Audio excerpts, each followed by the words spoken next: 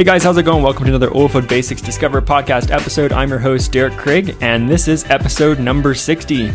So today we're actually going to be talking about gas turbines again. So please go back and definitely check out episode number 59, where we kind of introduced the topics of gas turbines and talked about their applications and just some basics on gas turbines. And then today's episode, we're going to be focusing on more of the support services for gas turbines. So the maintenance kind of stuff. So we've actually got, this episode is going to be sponsored by Impact Operators. And we've got their founder and president on the line today to talk us through all the different services that they offer and really help to give us a lot more of an idea of what all it takes to actually maintain and operate a natural gas turbine. So looking forward to getting more insight on this topic as we go forward. But before we dive in and actually bring Taylor on the line here, just wanted to, again, thank everybody for tuning in. If you're new to the show, welcome. Definitely go back again and check out our library of past episodes. We've covered all kinds of different topics.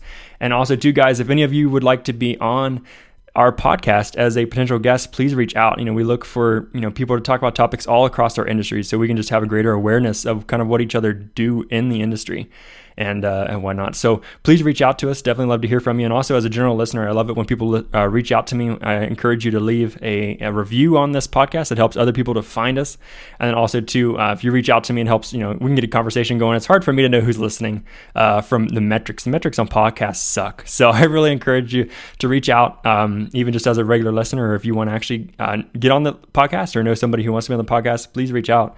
But definitely encourage that all the time, and hope everybody's still doing well. I'm recording this a couple weeks ahead of release, so I'm sure prices will probably still be hanging kind of low, and we'll still be battling our issues here. But hopefully everybody's still doing good. I know there's going to be a lot of people who've been laid off already at this point, and then also by the time this episode comes out. So hope everybody's really keeping their head up. And then also, again, it's really encouraging as you guys continue to listen, even in this downturn, that you're still interested in continuing education and continuing to learn more and more about our industry and support our industry. So I thank you for that. And without further ado, definitely want to introduce the topic and get rolling on this. A lot to talk about today.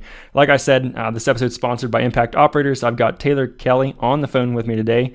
He's the founder and president. How you doing today? Hey, doing good, man. Thanks for having me on. I really appreciate it. An honor to be on the call and discuss this issue of gas turbine service.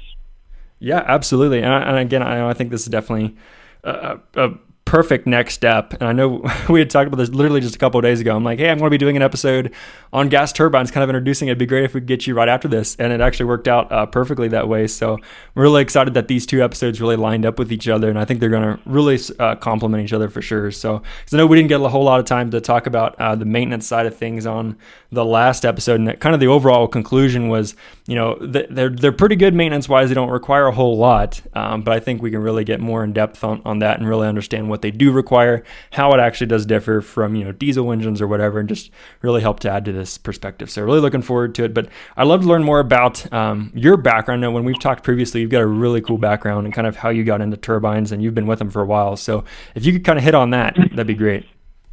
Yeah, absolutely. Yeah. So I graduated high school from a small East Texas town and joined the United States Navy. And on the ship that I was on, we had 4 LM2500 gas turbines for main propulsion. And then we had 3 LM2500s that turned small generators for the electricity of the ship. So I have about 4 years of experience of working on these gas turbines and around them and the operations of them. And when I got to the Navy, I ended up getting on with Mitsubishi Hitachi Power Systems and traveled out throughout the U.S. and South America working on gas turbine frame units in the power plant industry. And I did that for about 8 years. And so I've been with I've had a lot of experience with these gas turbines, with the aeroderivatives as well as the frame units on the industrial side of the power plants. And it's definitely very interesting and a challenge, and I'm very glad to see these gas turbines used in the oil and gas industry, and kind of give us an opportunity to support them and to continue doing what we like to do. And that's kind of a little bit about me, and how I got supported, basically got into the business. Yeah, no, for sure. Yeah, and I think that'd be interesting too. It's an interesting background for sure. But I guess one of the things you mentioned, frame units and aero derivatives. I guess kind of add some context there for us, because I'm not even sure what that's referring to, what's different maybe about, some of the other industries' applications, how we use it in oil and gas, or the types of turbines that we use in oil and gas, kind of add some context there for us if you wouldn't mind. Okay, yeah. So the aeroderivatives, right, are going to be your smaller, basically aeroderivative units, right? They're lighter, they're more horsepower, right? They're used more like in a mobile setting, right? So they're going to be on ships that are mobile. They're going to be put on semi-trailers. They're going to be used in the mobile application. The frame units are going to be more of your industrial gas turbines, which they're going to be really, really big. They're going to be, stationary. Basically, they're going to be welded to the floor and in a power plant, and basically coupled up with the generator that's stationary as well, to provide power. That's a little bit of the difference. That's why these gas turbines in the oil and gas, these gas turbines that are used in the oil and gas, it's really good for these because they're mobile. So, when you finish on one location, you can easily pack them up and move them to the next location and set them up. And it's, at the end of the day, it's just a really big mobile generator. Okay, gotcha. No, and then, so I guess kind of how does all this lead into, so you obviously founded and now you're president of Impact Operators. I guess where does this kind of come into play, and what are you trying to do here with Impact Operators? Yeah, so Impact Operators was formed to support investment companies, right? So basically what's happening is that there's several investment companies that are interested and or buying these gas turbines and leasing them out. So what we're doing is we're basically supporting and operating the gas turbine investment for the investment company as they put them out on rent or lease. We operate them for the investment company basically to protect their investment. So if somebody, buys a gas turbine and they have it packaged up, and then they find a customer, they rent that gas turbine out, and then they utilize our service to basically protect their capital investment of the gas turbine. So that's a little bit of how we were, basically put together, and how we were formed and why we were formed. Mm-hmm. And anyways, it's kind of involved into a lot more than basically than just the actual operational standpoint. We're actually added some services to our company, and we do operations. We have we have a number of different services that we can talk about, but Impact was formed basically to support these investment companies and these other companies alike that need support as this gas turbine as this gas turbine industry is new, to the oil and gas industry, Yeah, no, for sure. Is this kind of I guess the option that most of the turbines and stuff that you see in the field? So if they're out working for operators or whatever, like, is that how most of these are kind of structured deal wise? Is that they're coming from an investment, or, actually running them off of an investment company, or do you see a lot of people going from directly to the manufacturer and buying it outright, and then still might need a company to come and service them? Or I guess what kind of trends, I guess, do you see in that space right now? Yeah, we're seeing that really in two different ways. We're seeing these big operator companies are actually purchasing gas turbines and packaging them up for whatever application, whether it be for electric frac or whether it be for the microgrid system. Mm-hmm. We're also seeing, it really just depends, because these gas turbines vary in price. I mean, you can have a 30 megawatt unit, which can be very significant in price, and you can have a 1.8 megawatt unit, which is significantly less in price, depending on the application. If you're compressing natural gas in the field, you're going to use a smaller gas turbine. And, if you're supplying power to, say, for example, 7 drilling rigs or electric frac fleet, you're going to need the bigger turbine. Mm-hmm. So, a lot of these service companies or operators are buying these gas turbines and packaging them up. And, there's also the need too that if the company is not in a position to buy them or want to put the capital up, that these investment companies will basically buy the gas turbine and lease it to the service company or operator, whoever might have a need for it, and put it out in service. Gotcha. Thank you for that. Thanks for that context there. And I guess back to Impact and stuff too. Where are you guys actually stationed at right now? Are you West Texas or where are you at? We're actually in Wichita Falls, Texas. We're about 3 hours and 50 minutes from Midland, Odessa. Someone's made that drive before.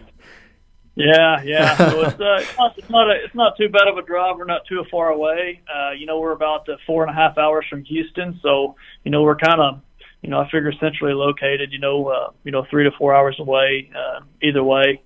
But we like it here, and it's not really too bad of a drive either way to conduct business. Yeah, no, for sure. So I guess kind of let's dive into the topic at hand here and start into trying to figure out what all needs maintenance on these gas turbines, and what kind of services need done to them. And I guess you can kind of start wherever you want to start with this on that topic. Okay.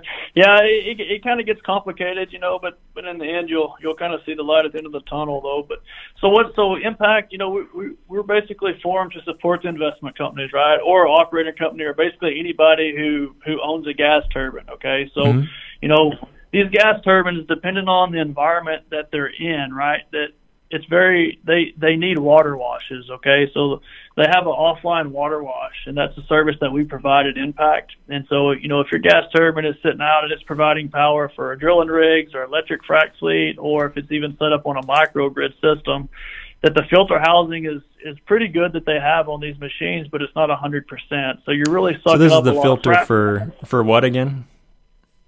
Air filter? Or? It's the air filter, yeah. So on these gas turbines, you have the gas turbine trailer, and then you also have basically the inlet, right, where the big air filter is, where it sucks in air. But yeah, so basically on a gas turbine, how it operates is with a Brayton cycle, okay, and it basically uses air as the working fluid inside the engine. So it takes vast volumes of air. Well, with the vast volumes of air that you're sucking in and adding fuel to, right, for a combustion, you're going to have contaminants, airborne contaminants, get your compressor dirty, right? So with all that being said, these offline water washes are a great tool to basically help the overall efficiency of your unit, keep your horsepower, keep your unit burning, really good fuel and, having really good emissions. And that's your overall goal is you want a great, overall efficient unit. And with these water washes, they greatly help. So we offer that service. We also offer a service which we call the Turbinator, which is kind of something that it's going to be real similar to a lease operator, a pumper, if you will. Basically, a guy that goes out and checks the pumping unit. What we have guys that go out and check these gas turbines weekly. They have a little checklist that they go through and do check the oil levels and make sure that the gas turbine is operating correctly, and that checking the hours to make sure these turbines are basically maintenance by the hours and starts. Okay, so on these bigger turbines, 25,000 hours, you need to do an inspection. Or 1,250 starts, and that's on the bigger units. By starts, do you mean just like cycles, like you completely shut the unit down and then restarted it, or what? That's correct, yeah. So, if something happens, you shut down and you start back up, that would count as one start. And then, if you do 1,250 or 25,000 hours, which one comes first, you need to do a minor inspection. And then when you get into the 50,000 hours is a major inspection, and I think it's like 2,500 starts, something like that. Is when you need to basically do a major inspection. And so that's kind of our Turbinator service is basically where we send a guy out. He's kind of like a pumper, and he checks all of the day-to-day operations of the gas turbine, and fills out a piece of paper and goes to the customer or the manufacturer, whoever owns the turbine, and basically just kind of makes sure that everything's going good. And this might be kind of a stupid question too, but I guess because you said you use it, earlier you said you were talking about the Brayton cycle. You talked about, using air as the primary, fluid of the engine in a sense. So I guess, what all fluids and stuff are being utilized in a turbine? Okay, so what happens is that most of these turbines, depending on what it is, they have a 7-stage compressor or a 6-stage compressor, or, a lot of these bigger ones that have a 16-stage compressor. And basically what happens is that in the gas turbine, you have tons of blades, right? And basically when the air is pulled in through these blades, it's compressed, okay, with the atmospheric pressure. And so what you do is you add fuel to that, and then you get combustion, right? And so what happens is that you pull the air in, and then you add fuel with it, and you get combustion, and that's basically how you get the heat. Basically, is how you get the horsepower of the unit. So it's basically it's a huge volume of air that's pulled. These units use lots and lots of air. So they basically heat the air, and that's what gives you the consistent horsepower, the output shaft horsepower on these units. Okay. So when you talk about like checking fluids and stuff, though, I guess like what fluid levels and stuff do you have to check? The compressors have fluid, I suppose? No, it's just the auxiliaries, right? So you have, your gas, you have your turbine oil, which is one, right? And then you have, you have your generator oil. There's lots of auxiliaries that support these gas turbines, So, if you go down and you decide that you're going to rent a Solar T60, then, it's usually going to come with an auxiliary, a black start, right? Because you have to have that black start, started up to basically support your auxiliaries before you can even get the gas turbine started. And then once the gas turbine gets started, then it can basically support itself. But you have to have, there's at least one piece of equipment, a big generator, a black start, to support the gas turbine in many applications. A lot of the smaller gas turbines, it's not really needed, but a lot of the bigger ones, there is. Okay. And how does that exactly help them get started? Just by getting the fuel and air, like getting the mixtures right, it needs to get started, or what? Yeah, so you have to have oil pressure. There's lots of permissives that go into getting these gas turbines started. So, you have to have oil pressure. You have to have a certain level. You have to have certain temperatures. You have crank cooling. It's very complicated in the start sequence of these gas turbines and how they come together. It moves. It basically comes in and it compresses air. Then the air is added to basically with fuel, right? And then you have igniters which ignite, and then that gives you your combustion. And then your combustion through, your thermal heat is basically which pushes all the air through the turbine, which gives you your output shaft horsepower. Rather, you're coupled up with a generator, or, a pump of some sort, or, depending on whatever application. But, in this type of application, it's going to be a generator. Mm-hmm. Okay. No, that's interesting. Yeah, see, these are some of the little things that I was hoping to get out of this episode, just, fully realize some of the, all these little components even, and just, what all it takes to keep them running and to get them going, I guess, is even a bigger challenge than I thought it would be. So it's probably, a big, long list startup procedure. Yeah, it's basically a thermodynamic cycle. That's basically it's basically using air as a working fluid to, basically get your output shaft horsepower. It's a very simple, but there's a lot of physics involved in the process. Yeah. No, I guess and you mentioned like the, inspections and whatnot after so many starts, and so I guess what are some common reasons that you'd be cycling a turbine often, or like I can't even hardly imagine someone getting up to that many starts unless they're literally transporting it or whatnot real often. Or I guess what kind of things do you see people shutting down for to restart? Do you have to shut down for maintenance, or I guess what does that look like? Sure, yeah. So it depends on the application, really. So if you're on a microgrid system and say you have a gas turbine, you're really probably only going to bring that gas turbine down if something's really, really bad wrong, or you need to do maintenance. Okay, but if you're in an electric frac application, it's not uncommon for those to have 2 or 3 starts a day, just because there's so many things in the field as far as like these electric pumps. These 5 to 7,000 horsepower electric pumps that are out doing pressure pumping, and you have a VFD go bad, or a circuit board go bad. There's the elements are really, really hard on the electronics in the field. The frac water, all the chemicals, all of that stuff is very, very hard on those units on the on the electrical side of things. Okay. And so it's not uncommon to have shorts and different things like that, which cause the breaker to open on these gas turbines, which in turn is going to overspeed the unit, and you're going to have a shutdown.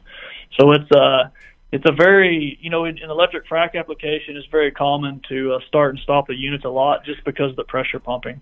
Okay. But the microgrid, the stationary, they're basically just a mini power plant, and there's really no need for them really to shut down unless you have maintenance or something really bad happens. But these aeroderivative gas turbines are very, very, very good about handling the changes in loads. So it's, you can go up and load very fast. For example, if you have a gas turbine, it doesn't take but probably, 15 minutes for the gas turbine to actually start up and come up to full load and be able to generate power. So they're very fast coming up. That's why they're so good in the oil and gas industry, because they don't take very long to come up and be able to support electricity needs very, very quickly. And there's but that's the difference between the applications. So yeah, no, it's incredible how much like one single turbine can support. How many crews or facilities or whatever that it can support. And you answered my next question I was going to throw at you is how long does it take typically to get them started back up and whatnot? So yeah, it's very quick. They're very, very responsive. They're very quick to put power on the grid, and that's why they work so good in the the electric frac application for one, and also the microgrid as well. Yeah, and I'm sure you can. And I think our previous guest had talked about even having some backup batteries. If you're doing like a central location for microgrid or whatever, you can have backup batteries. If something happens or it goes down for a few minutes or whatever. Do you see that application a lot too, or? Well, a lot of times what happens is that you have the black start, right? So your black start's going to give you a 480, okay? So, if your gas turbine does go down, then your black start is automatically going to start within, say 30 or 45 seconds, probably quicker than that. So what happens is that when the turbine goes down, the black start's going to start up. And once it starts up, it's going to start providing electricity to all your auxiliary pumps and everything, and let your turbine basically shut down and cool down, all in a sequence, because it doesn't just shut down and just come to a complete stop. There's a, depending on the stop, there's going to be a sequence that it goes through and some current stuff that it goes through before it completely just shuts down. It's spool, it has the spool down because these gas turbines are running at 3,600 RPMs, the bigger ones. So. Oh wow. Yeah, no, that's so the black start actually adds power, then or produces power too. It supports it, yeah. So a lot of your bigger gas turbines need that, yeah. So your Solar T60, if you were to rent one again, you would have the black start there to support that. So. It helps you, getting started up. You have to have it to get started up unless you have another power source of some sort. But if you're in a remote area, you need that to start all your auxiliaries to support your gas turbine. And then once you have that, you have usually some sort of a switch gear that's attached to the turbine, and that kind of breaks down electricity. Because most of your gas turbine generators are going to generate 13.8. Okay, and that's going to, basically run. That's depending on what's needed or what application. Of course, that the switch gear is going to change that, but for the most part, all your auxiliaries on the gas turbine are going to be 480. Okay, gotcha. So I guess then another question I kind of wrote down when you were talking about the water washing and the offline and whatnot. So whenever you're doing the maintenance, do you such as the water wash, do you actually have to shut down the unit during the duration of that? I assume, or what? Yeah, so there's two types of water washes. You can do an online water wash, or you can do an offline water wash.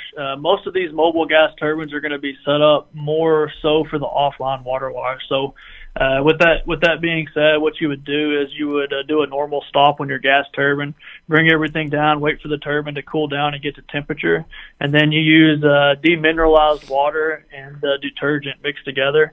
And there's some supporting piping that goes along with the gas turbine. And what you do is, you have a manual that tells you exactly, basically how many gallons per minute to put through the unit. And what it does is you put the demineralized water and detergent through your turbine, through your blades, and it can basically complete, you give it about 5 or 10 minutes with that demineralized water and detergent to soak all those blades, your compressors, right? And then you run through a rinse, so then you rinse it, 4 or 5 times or however many times it takes to get the detergent out. And once that happens and you go back in and you do some crank cooling, right, and kind of clean and blow all that water out. And then okay. you're ready to go. But, when that compressor gets dirty, you have all that heat, and then, if you're in an electric frac application, you've got frac sand being sucked up. It's just you're going to have contaminants, okay? And that actually gets into the turbine itself, or?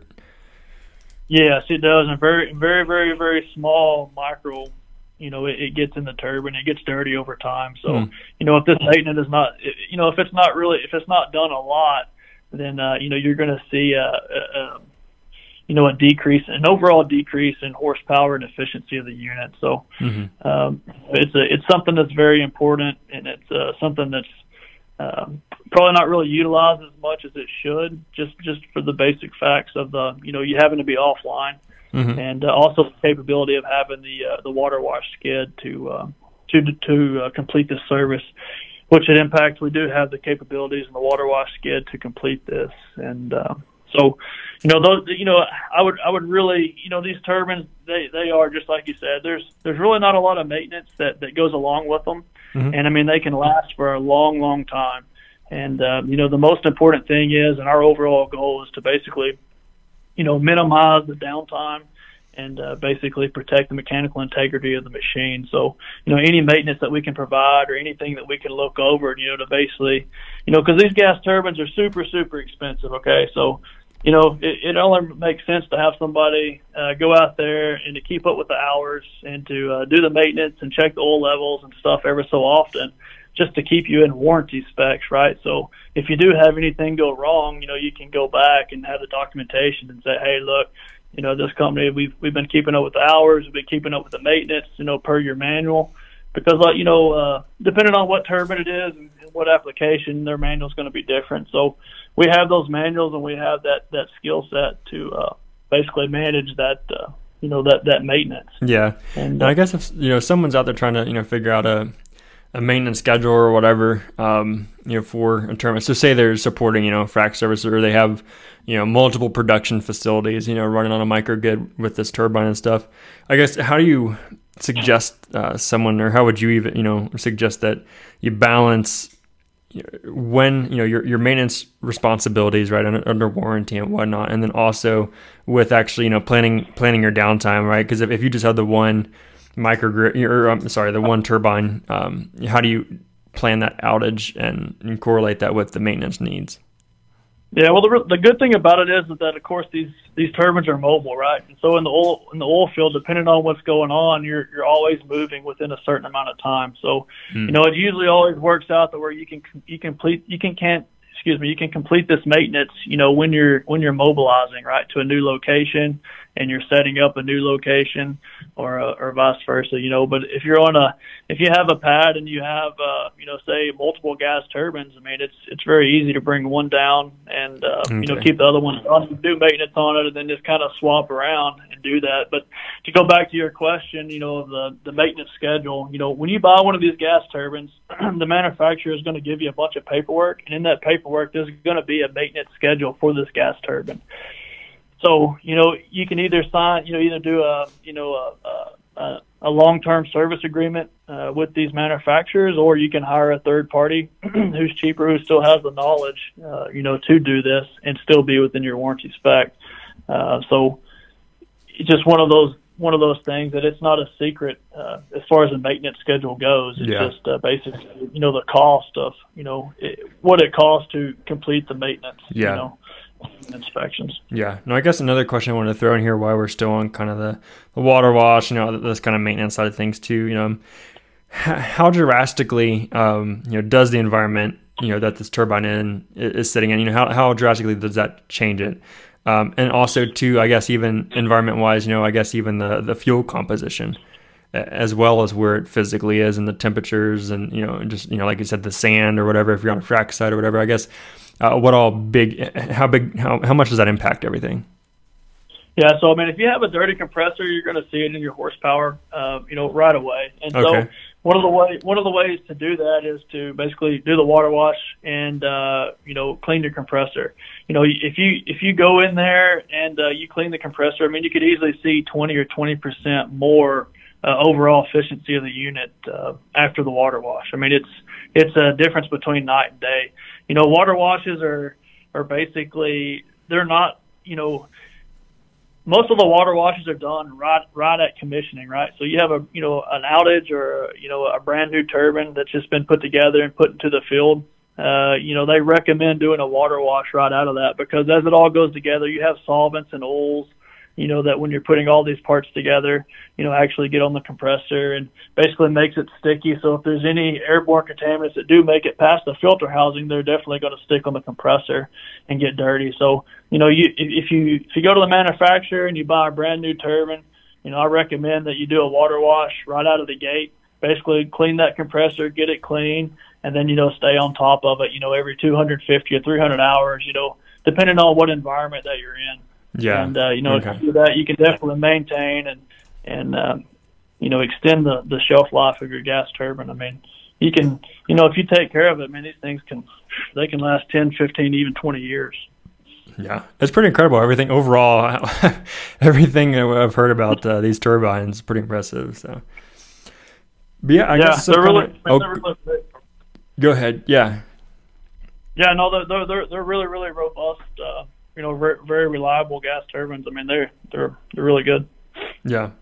Now, I guess kind of, beyond the, the water washes and, checking the fluids and whatnot, and, what you guys offer with the turbinator, you call them the operator, basically turbine operator and whatnot. But I guess what all else do you guys offer kind of, in this realm of support services that kind of helps to give us a better idea of, what all it takes to keep these turbines running?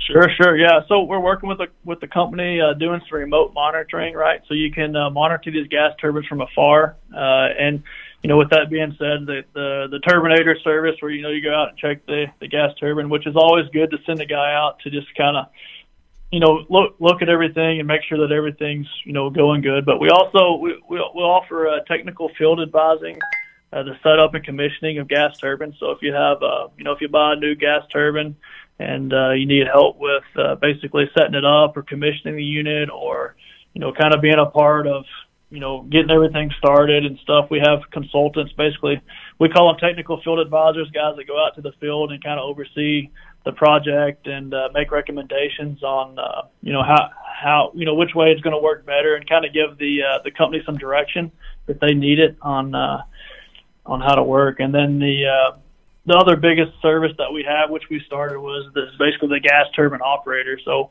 a lot of these big gas turbines, they definitely need some, manpower to operate, because, you think of it as basically a mini power plant. So all your power plants in the U.S. and South America are manned by a control room, and you have, anywhere from 5 to 6 power plant operators, and they're monitoring all the gas turbines and all the auxiliaries and, everything that makes a power plant work. These mini power plants, microgrids, especially the electric frac application, you have to have somebody in these gas turbines, monitoring and making recommendations and monitoring the gas turbine is a big thing. So we supply those operators. Even if you have your operators, we're finding that a lot of these companies are not wanting or not really knowing how or where to find the talent to operate these gas turbines. Yeah. And we have a lot of connections, and with my background, I know a lot of guys that have the knowledge to operate these gas turbines. And basically, we want to go out and operate and support the gas turbine operations. Yeah. Whether it be if your gas turbines are on, if you got your gas turbine operator's on vacation, or he's sick, or you don't want to hire another guy, or whatever the case may be, that we can come in and fill in and basically fill the gap and, basically just support the operation. Yeah. Yeah. And so you talked about remote monitoring. You talked about, having people on site to monitor, right? So I guess kind of what are the things, when you talk about monitoring, what are you monitoring? I assume horsepower is one that we've kind of hit on. So I assume horsepower, load, or I guess, what are some of these factors that you're looking for? Yeah, depending on the application. One of the things you're going to be, monitoring is going to be your emissions. Your exhaust gas is what you're putting into the environment. You're going to be monitoring your gas flow. Your gas condition. If you don't have good gas, you're going to use more gas. You're going to have higher higher heat rates. Also going to be checking the oil levels, the bearing temps, basically just making sure that the overall operation of the machine is operating correctly. These machines, I mean, if you can monitor them and then catch anything that could be going wrong and shut the unit down, you can really save a lot of money, as opposed to putting them out there and running them just like a regular generator. And if something happens and it tears up, I mean, you could be at a loss for, several $1 million. Oh yeah. No, that's a good point. I guess, one of the things that you hit on emissions, and that's one of the things right after we stopped recording the previous episode with Justin Lippman, we said right after we started recording, he's like, oh, we should hit on emissions. And I guess, what can you say in terms of emissions of these units? I mean, this, like I said, we haven't really covered anything regarding emissions. So, what is it that you guys look for? And then also overall emission wise, how does a gas turbine compare to other solutions? Yeah, so your gas turbine is going to make NOx and CO. There's different ways, and they are actually using water injection into the exhaust to basically knock out some of those emissions. Your exhaust on your gas turbine, are super, super hot, and they're working on different ways to inject ammonia to knock out a lot of that NOx and that CO. But really and truly, at the end of the day, I mean, they're more environmental friendly than a diesel engine or reciprocating engine, and I mean they're hardly none. So I mean, when they inject the water and they talk about doing ammonia injection, they're basically just trying to bring the emissions down to 0%. Oh, wow. And that's their main goal, is to basically not have any, if any, just maybe just a 1 or 2%, slip. Oh wow. No, that's pretty impressive. So I mean, whenever you're doing that type of injection, I guess, do you just have like a contaminated fluid, or like does it get recycled to the system? Or I know we're kind of getting a little bit outside the scope here, but I'm just curious because it sounds like you've had some dealings with this. Yeah, so what it's a sensor, it's a catalyst that goes into the exhaust. So basically, it has a sensor on it of some sort, and it measures whatever the NOx or the CO is. Mm-hmm. And what it does, it goes back to a small computer, and it basically calculates what it needs, and it might spray 2 gallons of ammonia to knock out whatever the emissions is that they're trying to reduce. Okay. And then basically when it gets back right, so it also has to do, fuel quality has a lot to do with the emissions as well.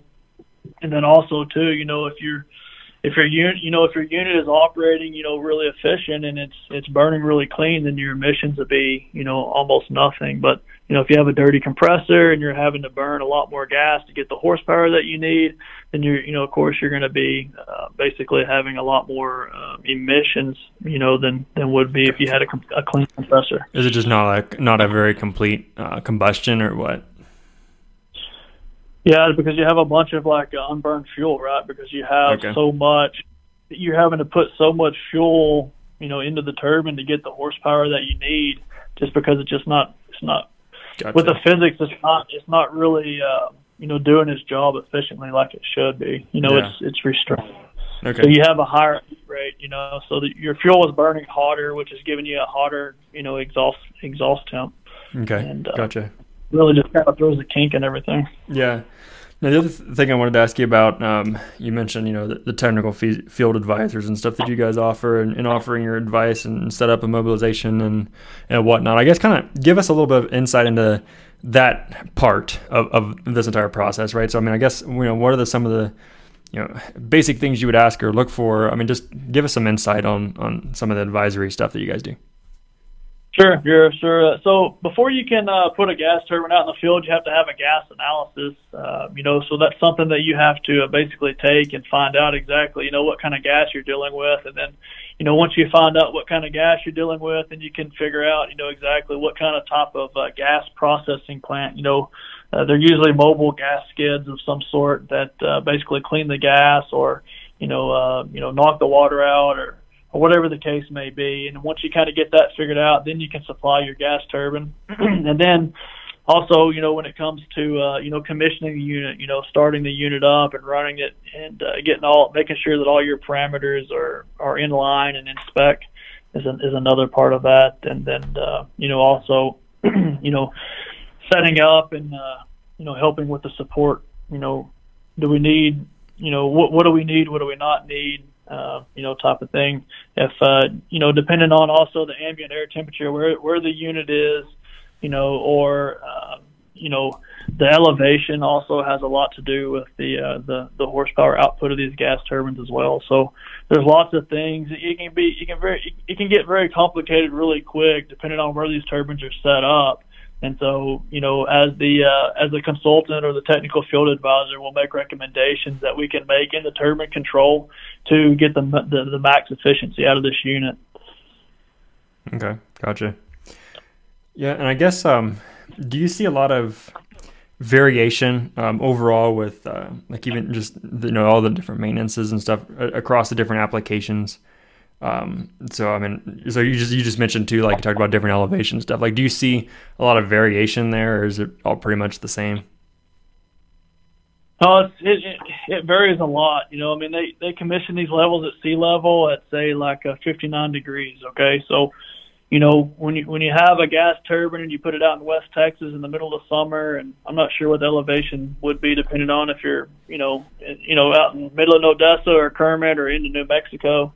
But the heat's going to be there. You're going to be 100, 110 degrees on a hot summer day, and that's really tough on those units. It's not really tough on them. As far as making a point where they could basically break down or anything. But it makes it really hard to compress that air, right? Because it's so hot, and then your unit's already so hot, you kind of lose more efficiency, right? You lose horsepower.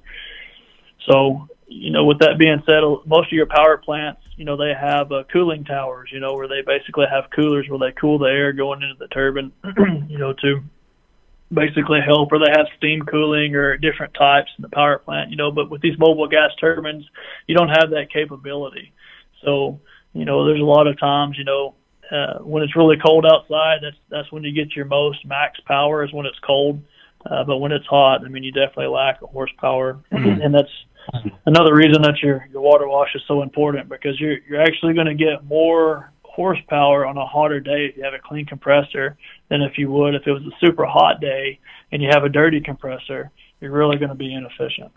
Yeah, no, and that's interesting to even think about too, because a lot of times you think everything's harder to operate when it's cold, but it seems like it's kind of the opposite here. And then it's interesting too, like you said, that the power plant stuff have like the cooling tower and whatnot, and that's one of the interesting things. It's interesting to see what the differences are, across like you were talking about, like the frame unit, something that's there all the time, and you can really really go for efficiency. Where I guess it kind of sounds like in our applications, specifically on the mobile side in oil and gas, it's not so much focus on a full efficiency as much as it is what probably just maintaining the needs, right?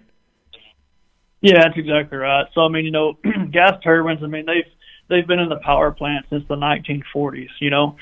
These mobile gas turbines have been around for a long time as well, but they've really been kind of into stationary applications, right?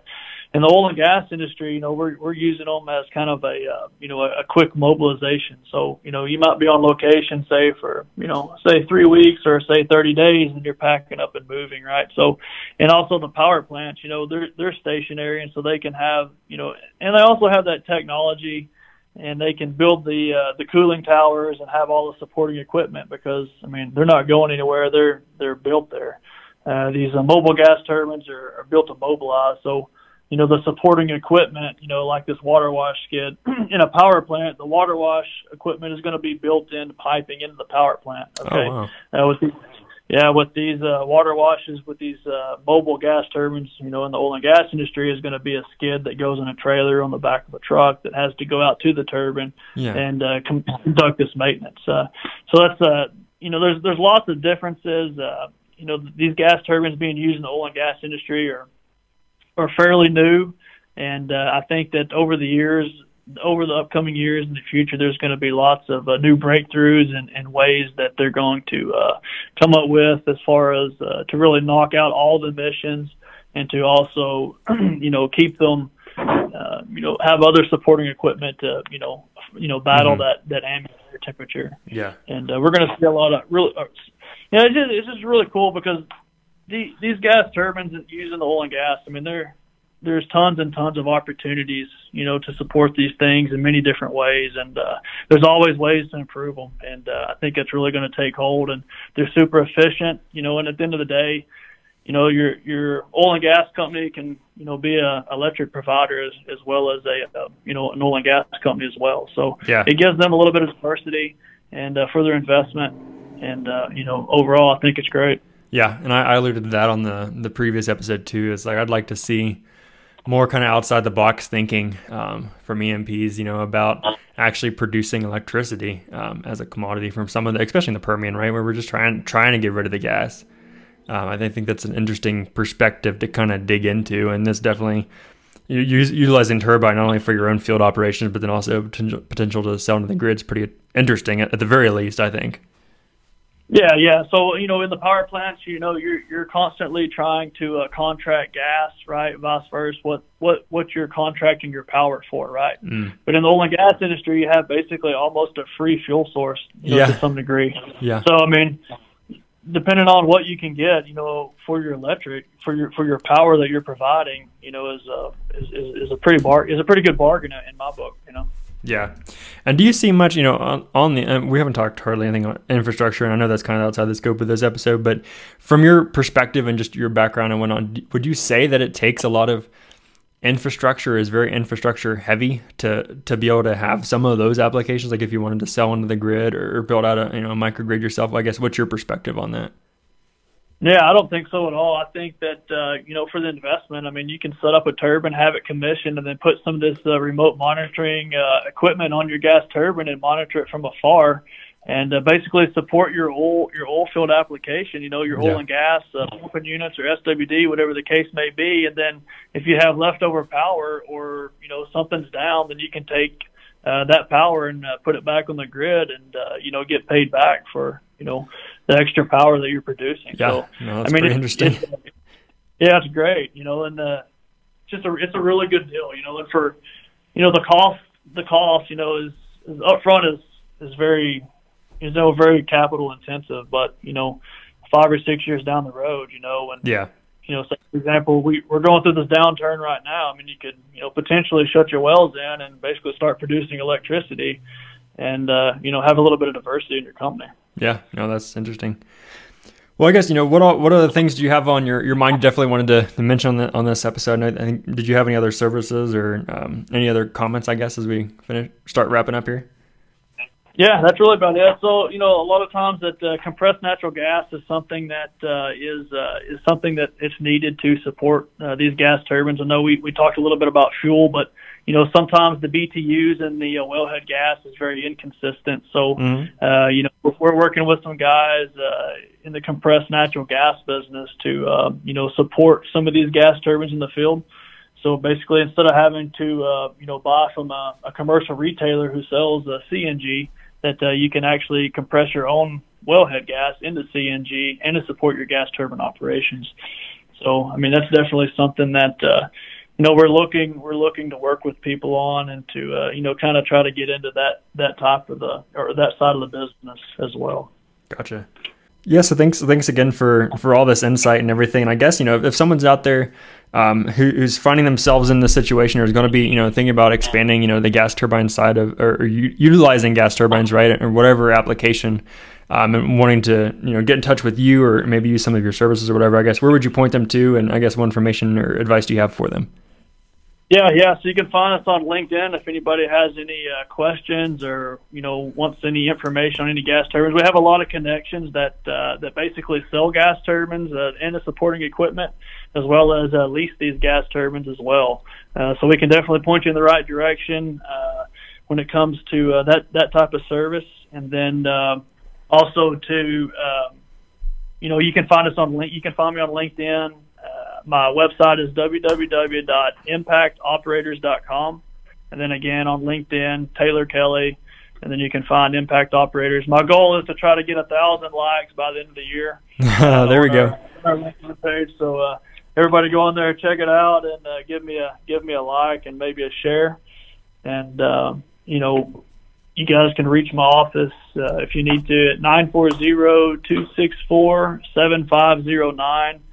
And I'm usually in my office every weekday, and just trying to support the gas turbine service, in any way. And if we can't support you, we know somebody who can. I mean, we have a lot of connections and a lot of resources that deal in this directly. So yeah.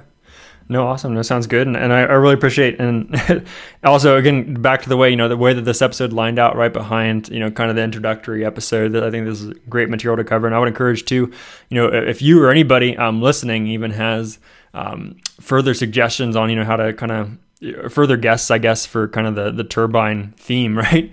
There's still other areas that we want to cover or you'd like to hear more about, please let me know. I'd definitely love to host that on the show and get more information about turbines. I think it'll be really interesting to see how this continues to kind of play into our industry as we go forward over the next, however many years, right? So, but I appreciate you being on the show, and the stuff that he just mentioned we'll throw in the show notes. So his LinkedIn, his company's LinkedIn, and then also their website and the phone number and stuff. You can find all that in the show notes.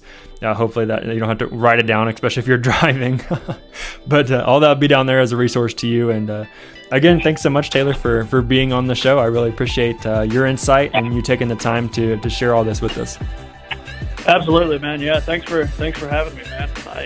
I support what you guys are doing, and look forward to seeing how all this stuff works together, and hopefully the old markets that come back, and we're able to continue to perform the oil and gas industry. Hopefully so, man. Well, yeah, thanks so much, and thanks everybody for listening. And like I said, if you want to be on the show or have a suggestion or whatever, please reach out. And everybody keep their head up, and we'll all pull through this together. I appreciate you guys listening, and have a safe and productive work week. Guys, stay safe. Take care.